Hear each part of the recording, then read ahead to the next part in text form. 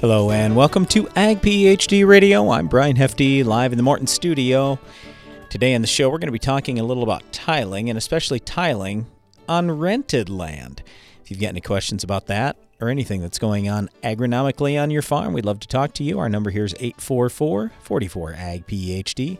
Again, that's 844-442-4743. You could also email us, radio@agphd.com, or find us on X, Brian Hefty, or Ag PhD Media. All right, so tiling on rented ground. I just want to step back for a second here and talk to you about something we discovered on our farm many years ago. There was tile in just a couple of spots put in a really long time ago. And here was how we found one of the pieces. So we were going to do some tiling work on one of our landlord's ground. And this was the son of the person who'd owned the ground for a real long time, like almost 100 years. And anyway, the son goes, "Hey, yeah, when you guys are doing that tiling work, just watch out by that tree in the low ground. There's a spring there." And I go, "A spring? We don't have springs around here. This is South Dakota. Come on. Eastern South Dakota, there are no springs." And so anyway, he's like, "Well, just watch out. You know, I used to drink water out of that spring when I was a kid and stuff." And I'm like, "Yeah, there's no spring." So I had our guys digging around a little bit. Sure enough, what did we find? Old tile line.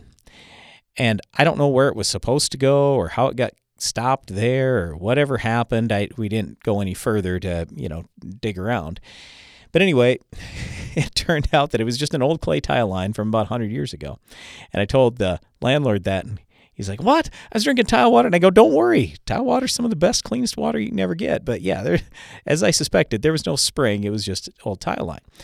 But anyway, here's where my story is. So if you go back 100 years ago or more, a lot of these people had no money, but they had time.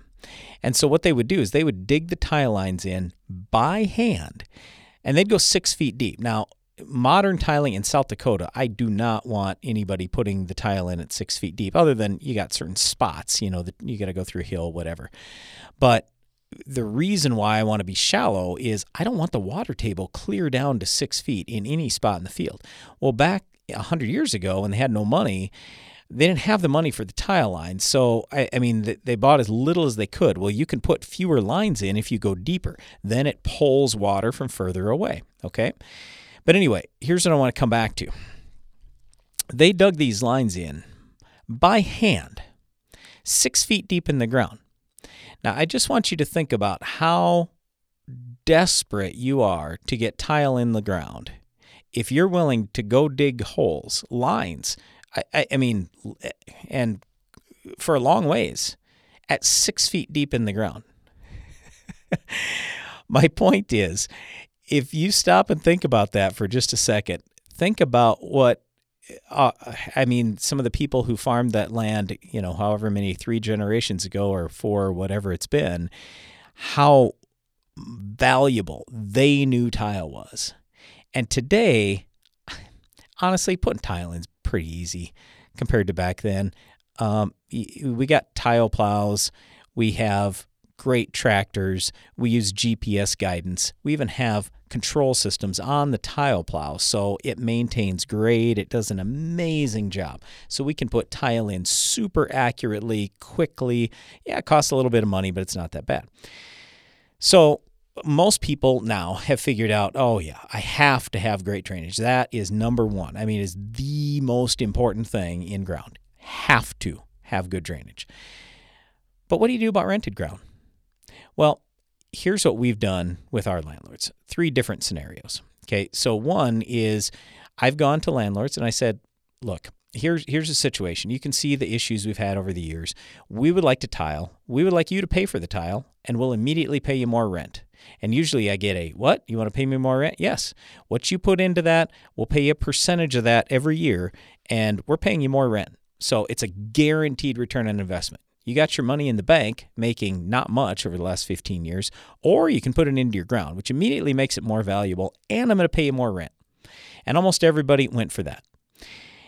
Next situation was I had one landlord who said, "Look, I'm with you. I think this is a great idea. I know it'd make my ground better, and So, I mean, that's all nice. It's just I'm on a fixed income and I can't afford to pay for the tile. So could we work something else out? And I said, absolutely. How about a long-term lease? We fix the rent and then we pay to put the tile in. And she was good with that. The third scenario I did with a couple of landlords where basically they paid for the tile, we paid for some of the labor, and then we all the labor, because it was us putting it ourselves, and then we just worked out some kind of reduced rent deal over a period of years. However you do it, the key thing is communication with the landlord. So notice that in all three scenarios, I had a discussion with the landlord, and several times it wasn't exactly what I had initially proposed, especially in this, let's share the cost thing and maybe a little reduced rent over a period of years.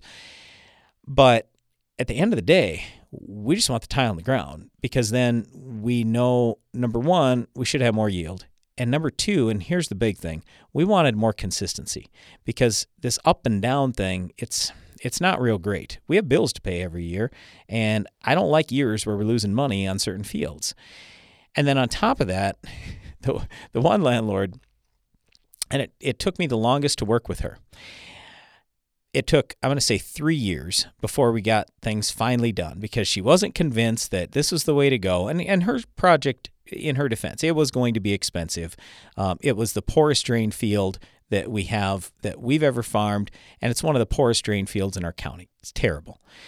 So it was going to take some investment. But anyway, over time, we just kept talking and eventually got to where it needed to be. And after she passed away, actually, my brother Darren bought the ground from her two sons and had to pay way more than we ever would have dreamed that ground would have been worth without tile in it. But once you get that tile in the ground, now everything can get going. It was high pH before, we were able to lower the pH. It was unproductive, we were able to fix that. But the biggest thing is we then got to have a lot more fun because we didn't have to go keep replanting. That was the number one field. On average, we replanted part of it 2 or 3 times per year. No more of that. Stay tuned, we'll talk more about tile next. Hey Fred, how's harvest coming? Well, gotta take care of my STDs. Your what? My soil-transmitted disease. Got white mold spreading in my bean fields again. Foliar fungicides alone just aren't cutting it, and I can't seem to get rid of it. Fred, get ahead of the spread. My agronomist highly recommends Contan's WG from Sipcam Agro. It's definitely your solution to control white mold at its source. Thanks, Joe. I'm calling my retailer today for Contan's WG. You've done it, your yields are on the rise, but when it comes to marketing, are you falling short? Invest in yourself with Agris Academy. Agris Academy is offering a first-of-its-kind masterclass in commodity merchandising and risk management. Learn the best practices and tactics of the world's leading risk managers and apply them to your farm. Contact your buyers with a new confidence and boost your farm's profitability. Agris Academy's 10-week masterclass begins this November and is hosted on Acres TV. Sign up today with early discount code ACRES at agrisacademy.com. Win the war against weeds in your soybean fields with Fierce herbicides from Valent USA. With 3 different formulations and multiple modes of action, you're sure to find the right Fierce product to protect your operation from tough weeds like Palmer amaranth and water hemp. Give your soybeans a strong, clean start with up to 8 weeks of residual control with the powerful pre-emergence protection of Fierce herbicide. Ask your local retailer or visit valent.com/fierce to find the right Fierce formulation for you. Always read and follow label instructions. Get more durability for less downtime with Soil Warrior Strip Tillage from Environmental Tillage Systems. Improve fertilizer efficiency and reduce passes and fuel usage. Now that's ROI. Learn more about ETS at soilwarrior.com. Get more points with the End Zone from Farm Shop MFG. In a 20,000 bushel soybean bin, gaining 3 points of moisture adds the equivalent of 900 bushels to your bottom line. Call 712-520-6051.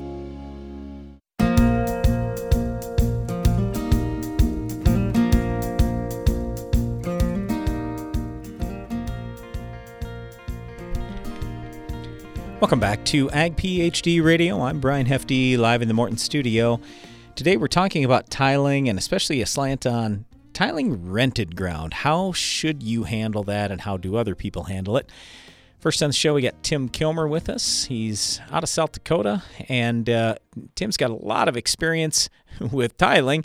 Tim, what I'm curious about is, do you do much work on rented land, or do you find that most of the stuff you're doing is just on owned ground? We are doing a lot of stuff on rented ground, and what we're finding, though, is they want to do as little as possible to make the renter happy. Yep. I'm having to tell the landlord, I said, you can do this, and yeah, we're going to get some water off, but it's not going to necessarily solve your problem. And a concept that the Europeans use, I don't know if you're familiar with, Brian, is like mole drainage. Yep. Whether you could run some moles across. If you do some wider spacing, that's a concept that I'm playing with right now, that I've got mole plows available that basically if they want to do wide spacing, I'm telling them if they've got a clay soil, if they can mole across those laterals to help close that spacing up. But they're going to it's not a long-term deal. It's going to they got to redo it and redo it and redo it. So that's one option that they can do on rented ground. That it's going to cost them some fuel, but they're a mole can stay open in 3 to 5 years though if you put it at a good depth. But we got to put the tile at a known depth so that the mole plow goes over the top of it and we don't hit them. Yeah. So that's the other thing about that. Yep. Yeah, good point. So in terms of getting this done, you said doing as little as possible and the renter is still happy. How about the reverse of that, where the renter's going in saying, hey, I want to get this done, and just like in my case, I'm willing to pay you more rent. Do you run into that very often where you're talking to between the renter and the landlord together and putting together a true plan to actually fix things?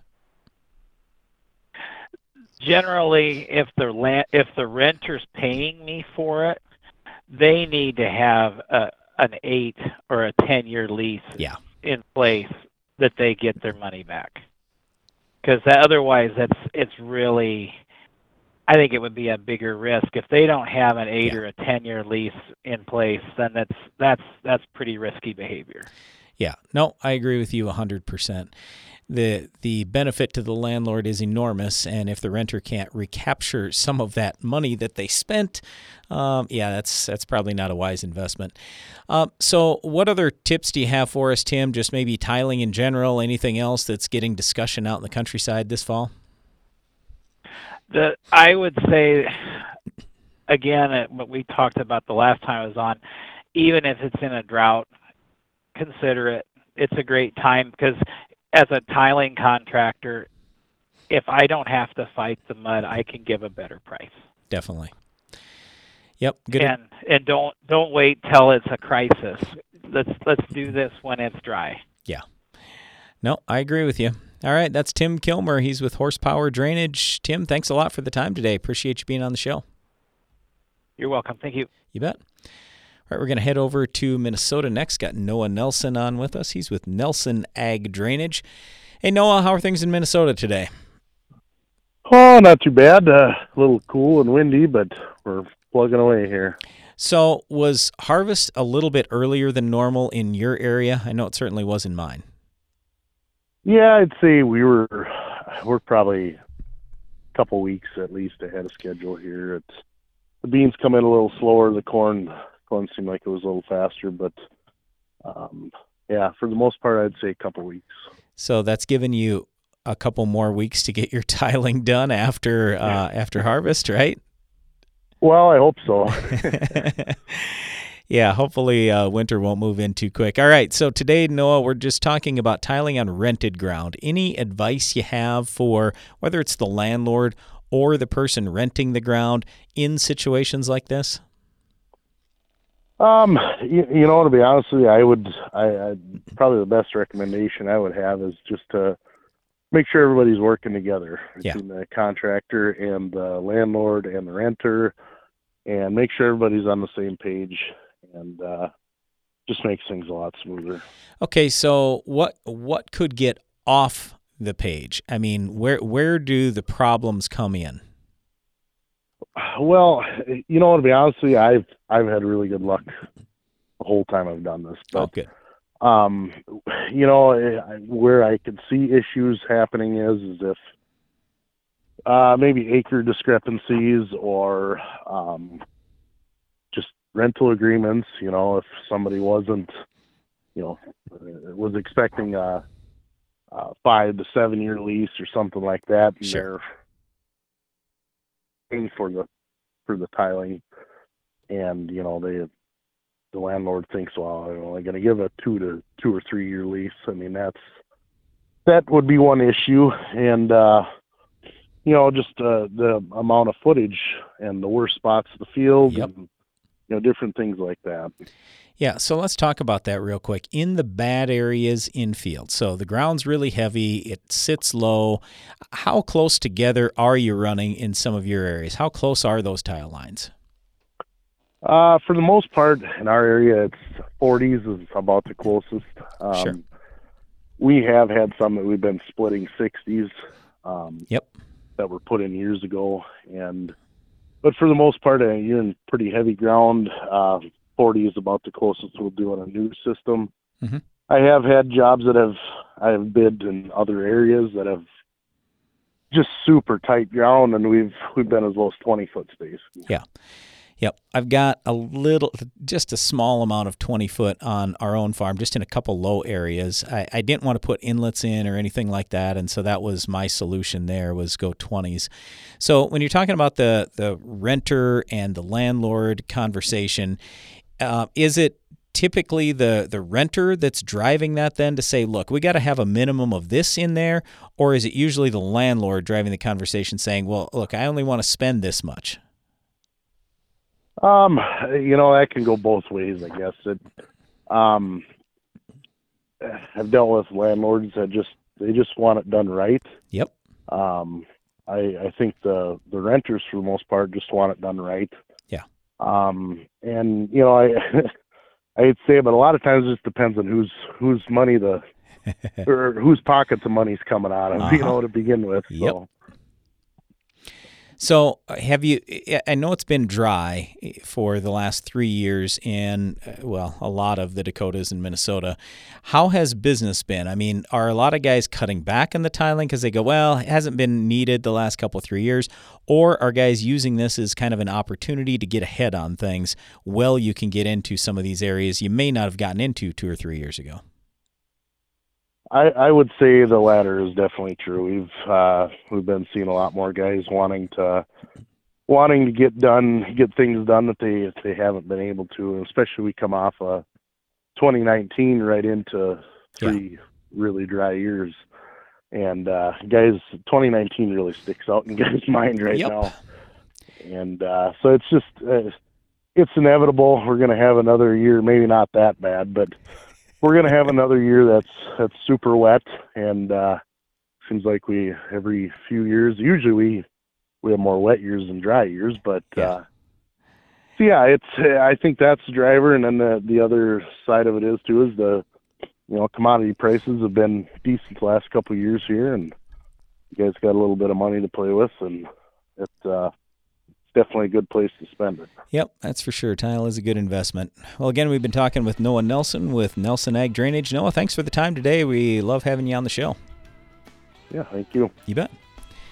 All right, we're talking tiling just a little bit here on the show today, but we've also got to get to some questions in the Ag PhD mailbag. We'll do that in just a little bit as well. Stay tuned. This is Ag PhD Radio.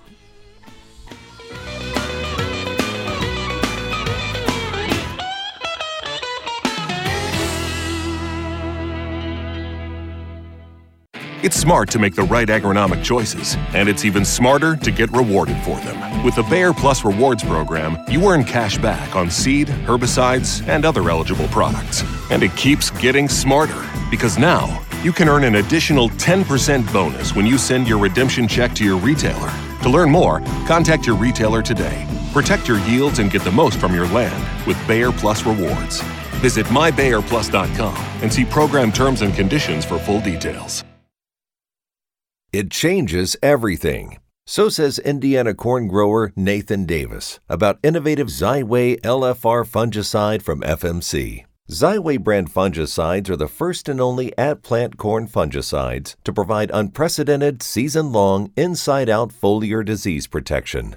Discover more grower and retailer success stories at xyway.ag.fmc.com. Always read and follow all label directions.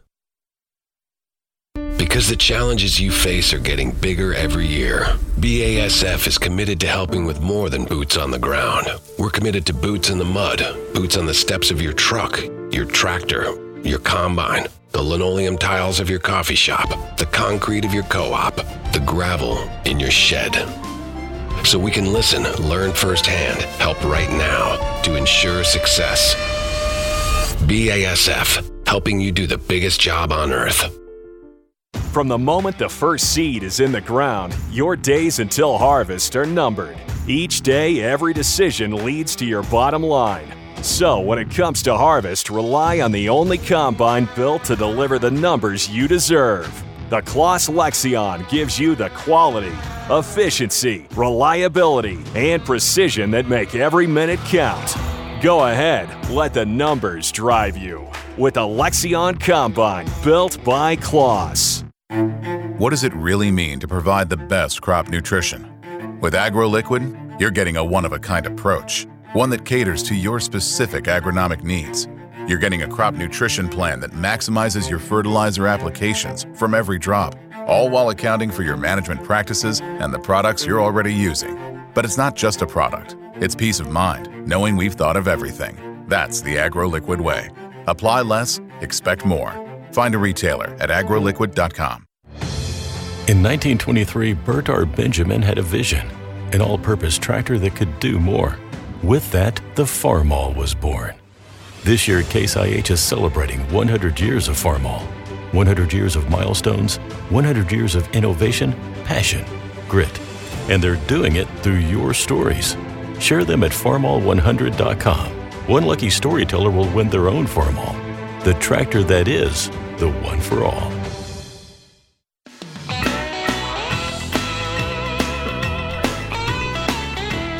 Thanks for listening today to Ag PhD Radio. Brian Hefty here. We're broadcasting from the Morton studio. Just talking about tiling in rented ground. If you've got any questions for us, just give us a call, 844-44-AG-PHD, or send us an email, radio@agphd.com. All right, we're heading to Central Illinois next. Got Jeremy Miners on with us. He's with Agrium over there. Hey, Jeremy, how are you today?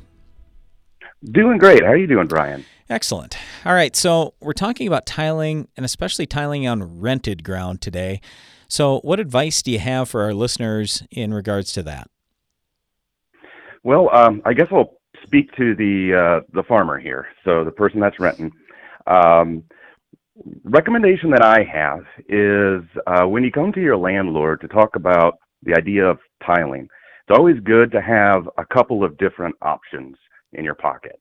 So as folks were saying before, some landlords want to spend as little money as possible and get the biggest bang for their buck. Yep. So we can call that like the Ford Escort plan. But we know as farmers, we also want the best. So bring the Cadillac along too. You might be surprised. Yep. What do you see, though, in a lot of cases? Are people trying to go cheaper, or do you find most of the landlords want to get it done right when they're doing it? That's a mixed bag. So from our experience, if the landlord has a pretty stable situation in terms of the property rights, so it's one owner, it's been passed down from generation to generation, they own quite a few acres, and they're looking to make it into an investment property or keep it as an investment property, they usually will go for making the system as good as possible and plan for the future. Yeah. However, there are a lot of situations where the property might be in common property even, or it's really just kind of sticking a Band-Aid on there until it goes to market. Yeah, I'm with you because we've had several situations too where it's multiple owners. I've got several right now where we're renting ground and it's a family. And so you got to get everybody in the family to buy in if we're going to make a change like putting tile in the ground. So it does take a little bit of effort. Yeah, and advice for the farmer that's when he's looking at all of his different rented ground options, keep that in mind. It might not be the field that needs the drainage the most, but think about how much time you're going to be spending trying to talk to folks to get everybody on board on the same plan. Yeah, and that's one of the things, too, between approvals that you might need out of NRCS and then working with the landlord. I've had to work with highway departments and many others. I mean, I spent like 3 years of my life working on getting approvals for all our land, working with everybody, talking to all the neighbors, everything. That's what takes the time. Putting the tile in, I mean, in a lot of cases, we can go out and tile a field in just a few days and we're all done. Yeah, and it's relatively stress-free when you're putting tile in. Nobody's out there bothering you. But when you're trying to negotiate, wow. Yep. All right, so anything else that's happening in the tile industry in general right now, Jeremy? Any other big topics? Well, that's always a great question.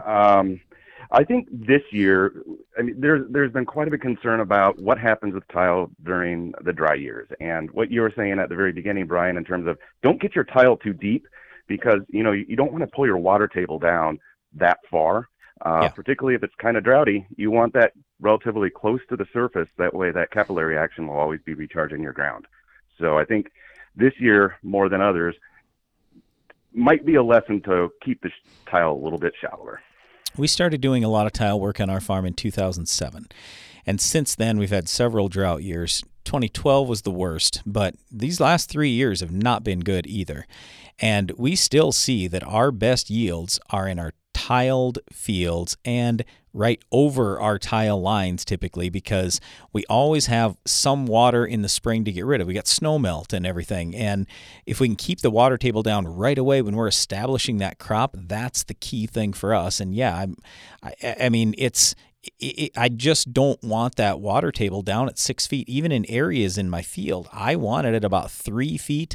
And then usually, that capillary action is enough. So I guess I'm a big proponent of that. Now, that's not everywhere, though, and that's one of the things. We have people listening all over the United States and Canada, and so if you're listening today and you go, well, Brian said I got to be 3 feet. No. Some areas, you get way more rain than we do. I mean, literally, these last 3 years total, we've probably had 40 inches of rain. Maybe 50, but I don't think so. I think it's more like 40 in 3 years. That's not much. You might have gotten 40 last month where you farm. So every area is a little bit different, and every system needs to be right for that field, your area, everything else. So I guess that's a big thing. I got to make sure we throw that out there, Jeremy, is every area is different. Everybody's got different wants and needs. As a designer, you're stealing our sales pitch right now. That's our philosophy. All right. So at Agrum, what are maybe a couple other quick keys for us on designing a tile system, or where do you kind of start with a farmer? Yeah. So the first thing that we always like to do is find out what the needs are and the desires. So in the case of a rented ground situation, if they know that like their landlord's on the fence, we can start off by first talking about what they're looking for in terms of, hey, do you want a couple of different systems? Do you have a price range you're working with? But once we get down what the folks are looking for, or at least kind of an area where they're looking, next step is you got to get that topo. LiDAR is a definite option right now for getting topographical information, and we have to get your soil information and that precipitation information. Yep. Once we get all that information put together, we can put together a prelim for you, and then the next step is discussion. All right, again, that's Jeremy Miners. He's with Agrum. That's AGREM if you want to check out the work that they're doing. Jeremy, thanks a lot for the time today. Appreciate it. It was great talking with you, Brian. Have a wonderful day. You bet. You too. All right, so just to wrap things up real quick on this whole tiling on rented ground, if you're in this situation, you rent ground, and you know it needs to be tiled. Believe me, I know that sometimes it's a challenge when you have to go in and make a presentation to your landlord because you don't want to get them upset or anything, and then you lose the ground. But you know that it would benefit them, and it would certainly benefit you as well if you can get better drainage out in that field. And I just want you to think about this. You invest a lot of money in your ground, in your rented ground. You're putting fertilizer out there. You're putting high-priced seed out there, most likely. You are spending a lot of time out in that field. You're spending money on the weed control, the insect control, the disease control. But the sad thing is, none of those things are going to pay you as well if you have poor drainage in that field. And also, almost every magazine you read anymore, almost every let's say farm gathering or anything else where they have speakers, they're always talking about soil health anymore, right? That's one of the biggest topics that's come along, especially in the last 5 or 10 years, okay? Soil health. I will promise you, if you have poor drainage, there is no way you can make that soil health great. Can you make it better? Sure. But without great drainage, you can't have consistent oxygen in the soil. And that's what you need. You need air in that soil to keep your soil life going. Now, sure, I mean, there are some anaerobic bacteria, fungi, they can survive in the water, all right? But let's face it, a lot of the things that you want in your soil, they need air. And if they don't have, like I say, consistent air, you got a real problem because there are a lot of microbes that literally could die if they're sitting in water for 3 or 5 days. I mean, so in just 1 week out of the year, every year, or even every 2 or 3 or 4 years, and that's the problem we used to run into in our farm. We'd have areas in fields that get hit every year, but some of our fields, like full fields, I mean, we'd have a drainage problem, a serious drainage problem once every 2, 3, 4, maybe 5 years, whatever. Well, when you solve that, now you're not constantly going back to zero again. Every few years, it's back to starting over. I want to build the thing up. I want to make my soil health better, get better for the long term. And that's the big advantage you have when you get that tile in the ground and you do it right. So yeah, it's a big help to the landlord, big help to the renter. I'm a super huge proponent of tiling when it's done right. Stay tuned. We're going to get to the Ag PhD mailbag coming up next. Insects have reigned since the dawn of time, adapted to their surroundings, experienced the harshest climates and toughest challenges until now. With 2 modes of action, Ridgeback insecticide delivers one devastating outcome for soybean aphids: extinction from your fields. They may have lived through it all, but they won't survive this. End soybean aphids reign at ridgeback.corteva.us. Morton Buildings has served the American farmer for more than 120 years. From manufacturing our own building components to constructing your building, Morton takes pride in being the industry leader in post-frame construction by providing a quality building and exceptional customer service. A Morton is built to last for generations. To get started on your next project, please visit mortonbuildings.com.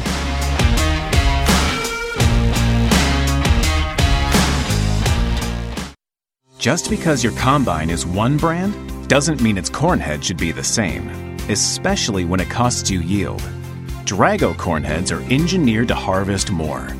Lowest profile saves ears, self-adjusting deck plates save kernels, longer knife rollers reduce trash, and aggressive gathering chains pick up stalks. No other corn head works like a Drago or pays you back like one. See more features and find your Drago dealer at dragotech.com. When it comes to combines, capacity and costs keep going up. So if you aren't the largest farm in the county, how do you achieve the high harvesting efficiency of the big operations while still keeping costs in check? Start by checking out the Claas Treon 740. The latest Claas combine delivers high reliability, low maintenance, gentle threshing, and surprising efficiency. The Claas Treon 740. Learn more at claas.com. Go long for season-long foliar disease protection that starts at plant. Only Xyway brand fungicides from FMC provide season-long foliar disease protection from the start.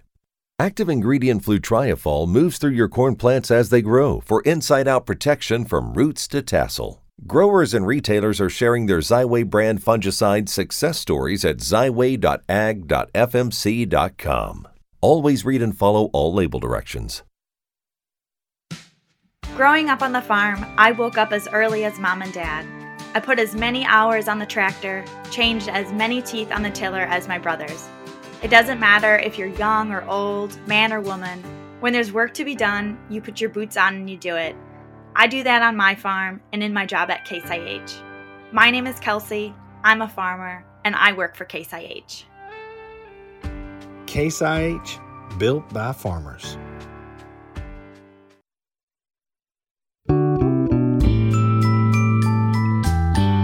Hey everybody, come on in. The Ag PhD mailbag is about to begin.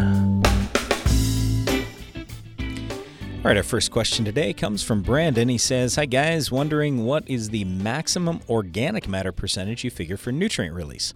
So my question specifically is, in heavy peat soils with 8 to 10% organic matter, should I still be figuring 20 to 30 pounds of release for nitrogen? So that'd be in total like 160 to 200 pounds at a minimum. And then 32 to 40 pounds of P, 16 to 20 pounds of sulfur. Or what do you recommend for high organic matter soils? Brandon, this is a great question, and it is something we have never specifically addressed, nor have we studied this. And I don't know anyone else who has studied this because I have never seen any research data on that. So let me step back first for everybody listening, just so you understand. When organic matter mineralizes each year, there is a release of nutrients, nitrogen, phosphate, so nitrate, phosphate, sulfate, okay? So you're going to get roughly, we'll always say in our area. Now this varies depending on where you're at. So the further north you are and the colder you are, you're going to get less. If you're warmer, you may get a little bit more, okay? So at a minimum, we're going to say 20 pounds of nitrogen, but on the high side, some years we'll get 30 pounds out of every percent of organic matter. So if I had 5% organic matter soil, that means 100 to 150 pounds of free nitrogen in my region here. Now, if you have poor drainage, it's also going to be worse, and there are some other things that can make this worse, okay? So I'm not saying this is a for sure thing, but at least in our region, this is kind of what we figure. And then you get free release of phosphate and sulfur too. But here's the thing. If you've got super high organic matter, his question is, do we still get that much release out of it? Brandon, honestly, I think you probably would, but the problem is what I just brought up was drainage.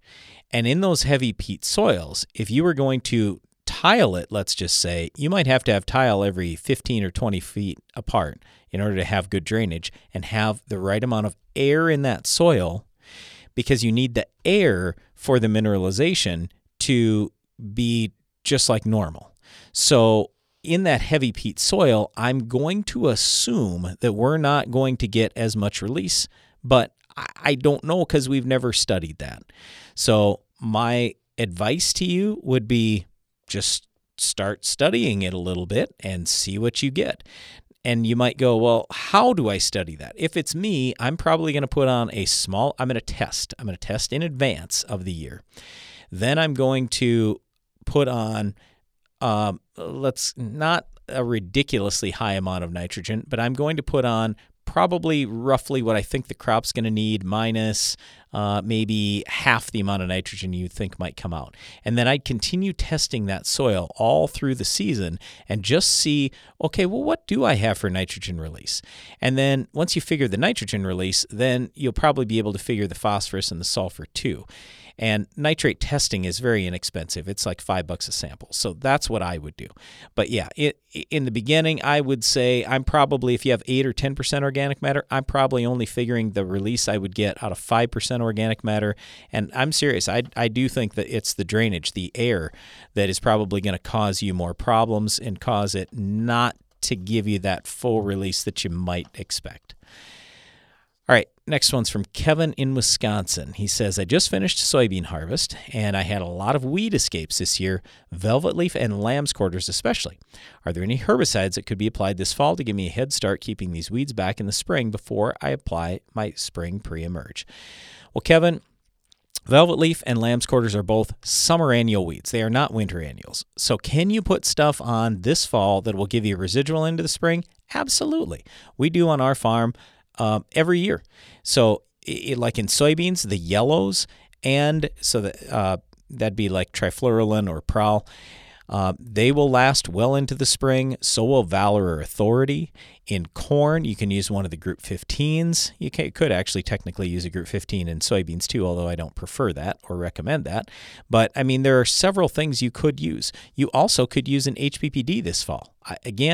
I personally wouldn't do that, but that is an option if you say, look, I got to make sure I have amazing control in the spring. So, but yeah, on our farm, we're using some Group 15s this fall going into corn, and that will help hold back lamb's quarters at least. Not going to do a real great job on velvet leaf. That's where the HPPD would come in.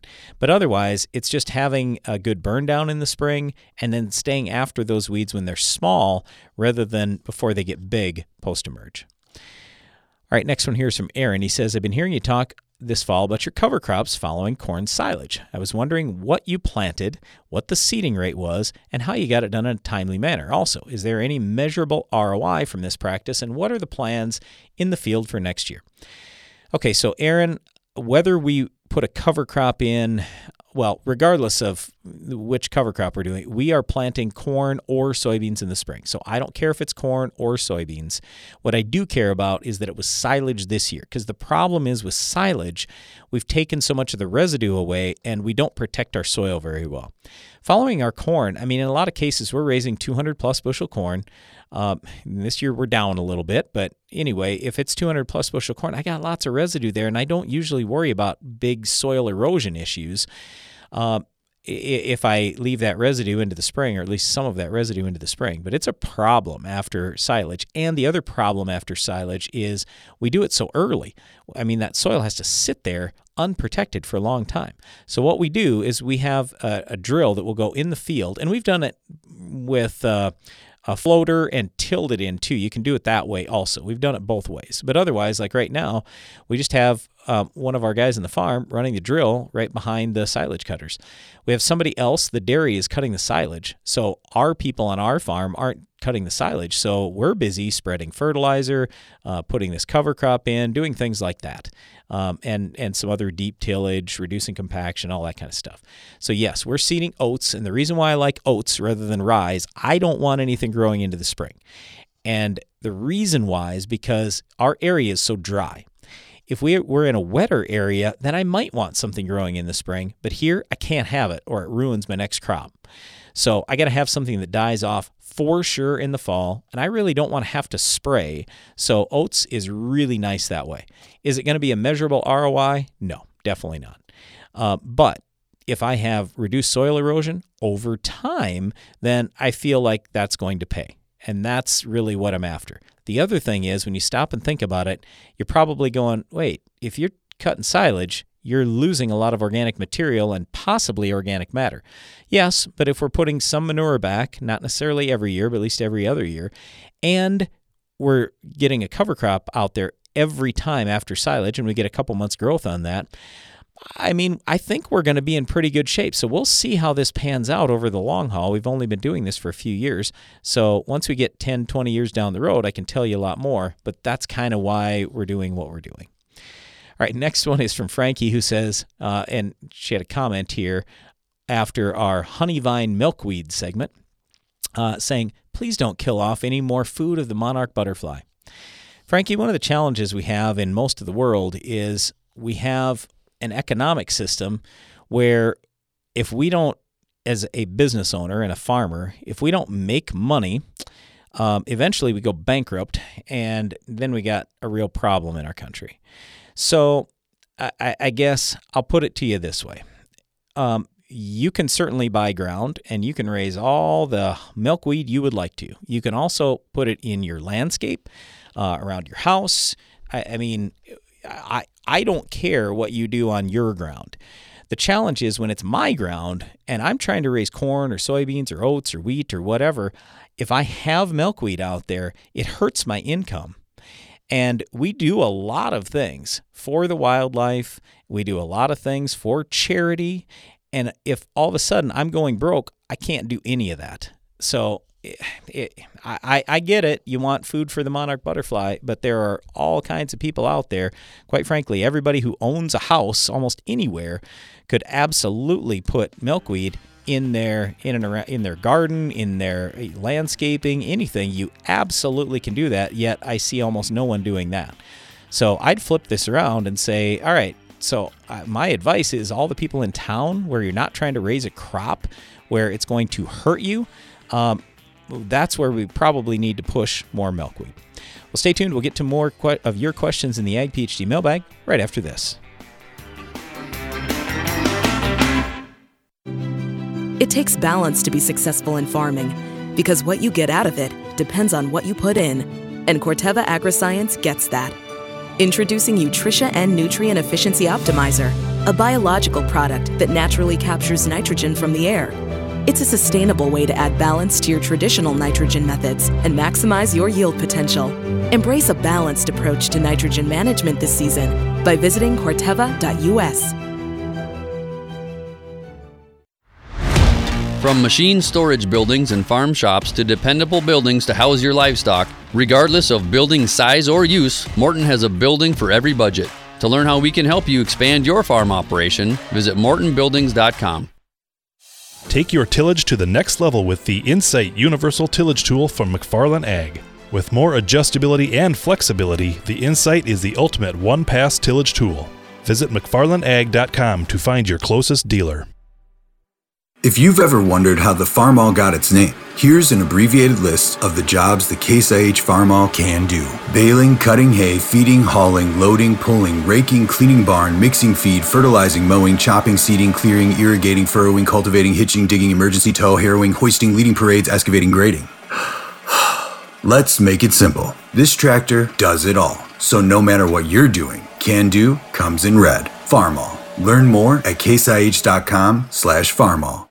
It's smart to make the right agronomic choices, and it's even smarter to get rewarded for them. With the Bayer Plus Rewards program, you earn cash back on seed, herbicides, and other eligible products. And it keeps getting smarter, because now you can earn an additional 10% bonus when you send your redemption check to your retailer. To learn more, contact your retailer today. Protect your yields and get the most from your land with Bayer Plus Rewards. Visit mybayerplus.com and see program terms and conditions for full details. This season, get medieval on Rhizoctonia with the powerful protection of Excalia fungicide from Valent USA. Here to shield your sugar beets from the treachery of Rhizoctonia, Excalia delivers excellent staying power, keeping your sugar beets from being conquered. Stay one step ahead of Rhizoctonia with the powerful protection of Excalia. Ask your retailer or visit valent.com/Excalia to learn more. Always read and follow label instructions. When nematode pressure mounts, seed-applied Trunemco provides assurance. Growers using Trunemco are seeing a difference, from early plant vigor to improved soybean and cotton yield. Impressive results are everywhere, and we want to hear about yours. You could win $20,000 and be named a Trunemco Elite Grower. Don't delay. Contest ends October 31st. No purchase necessary. Void where prohibited. See full rules. Learn more at newfarm.com/USST.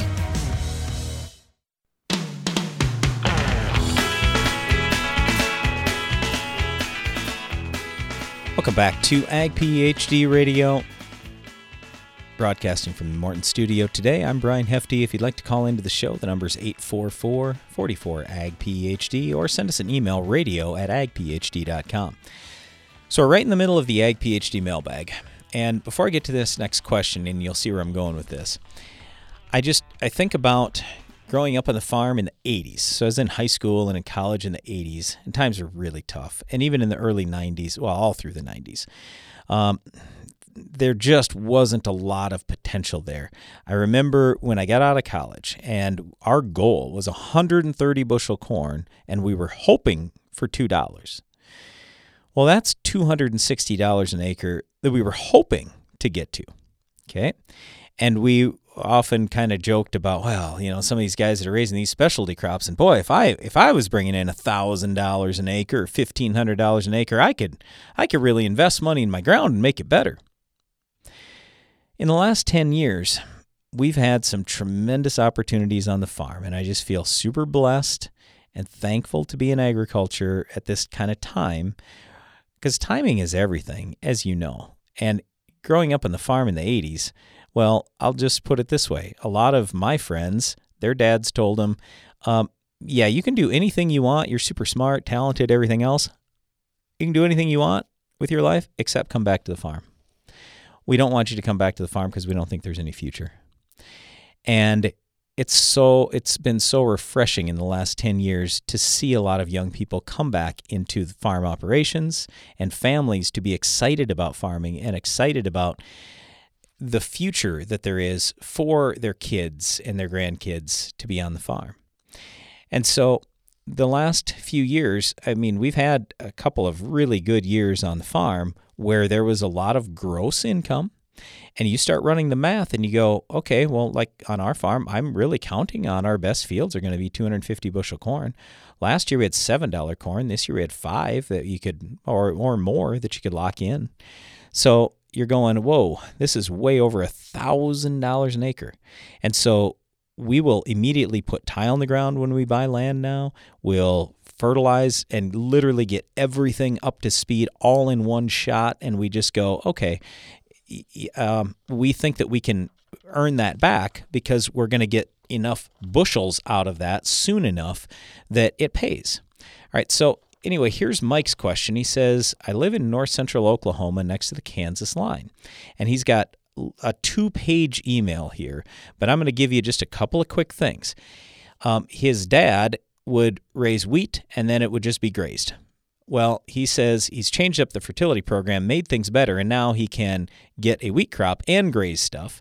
He says, I'm in continuous wheat, conventional till, and I'd like to know what and when I should be using pre-emerge herbicides. So that's the gist of his question. I'll get to more of that in a second, but I just want to share some yields with you. So in one of his fields in the last couple of years, it's been 50, 53 bushels. He's had another field where he says he's got a magnesium problem, too much, and it's 20 or 22 bushels. And then on some river bottom ground, it was as low as 17 bushels a year ago.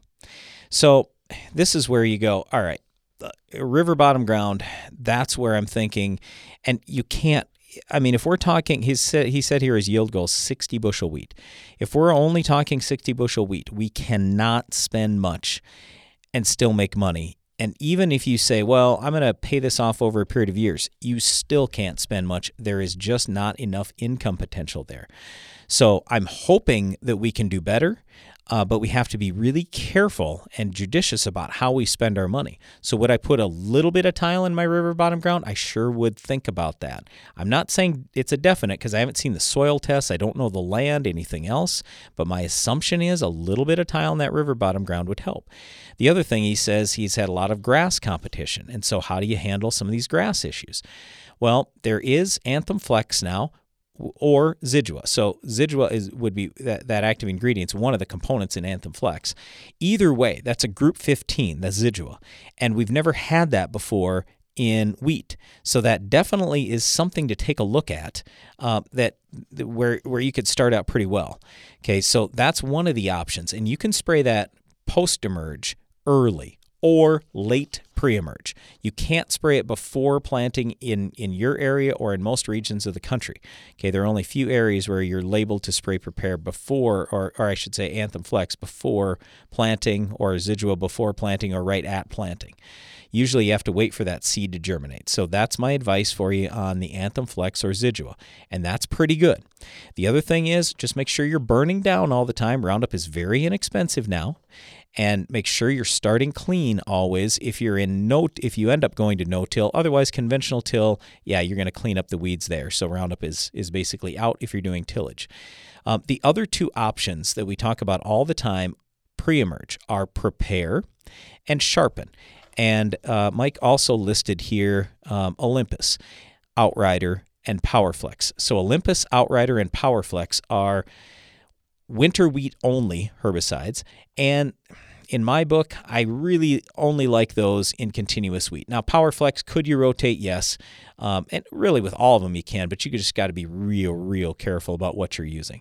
So anyway, one comment he had here is, I've been reading and rereading all these labels, these herbicide labels, and now I'm even more confused. Okay. I get that. And especially when you're just really getting going and you're just taking over the farm from your dad and everything else, it can be a little confusing. So that's why we try to simplify this thing. All right. So to begin with, he says he's got some bindweed showing up in fields. What do you do with bindweed?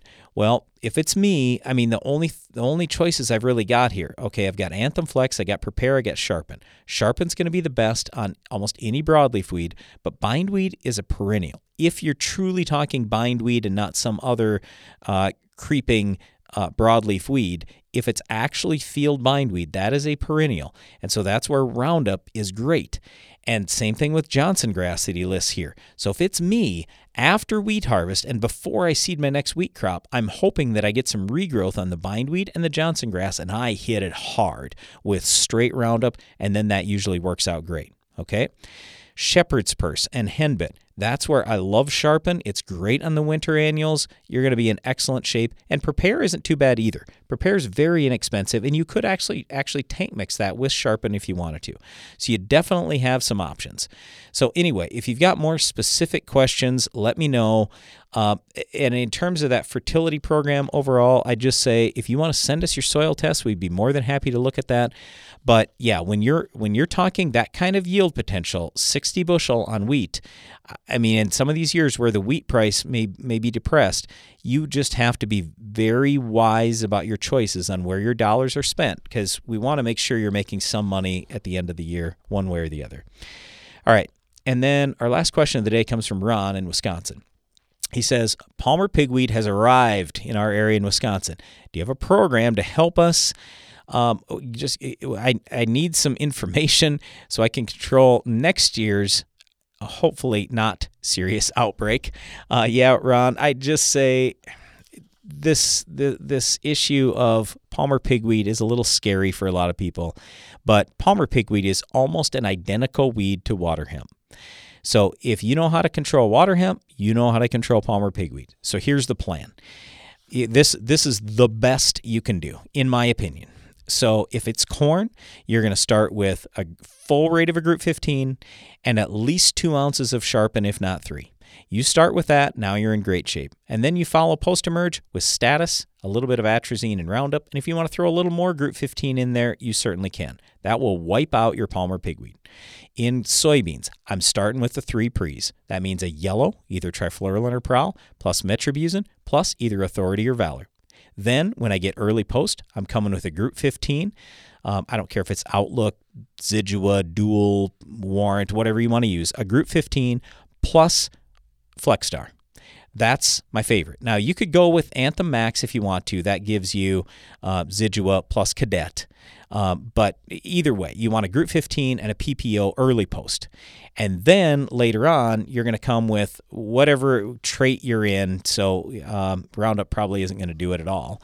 But if you use Dicamba, 2,4-D, Liberty, something like that, depending on your soybean trait. So don't worry. Don't panic. There absolutely is a way to stop Palmer pigweed. If you need more help, let us know. But I'm not that worried about it. It's just it takes a plan, and unfortunately, it costs some money to get that thing under control. Well, we hope you've enjoyed our show today. Before we go, just want to say thanks to Alex running the controls for me today, producing the show. Thanks to our guests earlier in the show, and thanks to everybody who wrote in with questions as well. Thanks to you for listening, and be sure to join us again each weekday for more Ag PhD Radio. And now stay tuned for Rob Sharkey and Shark Farmer Radio.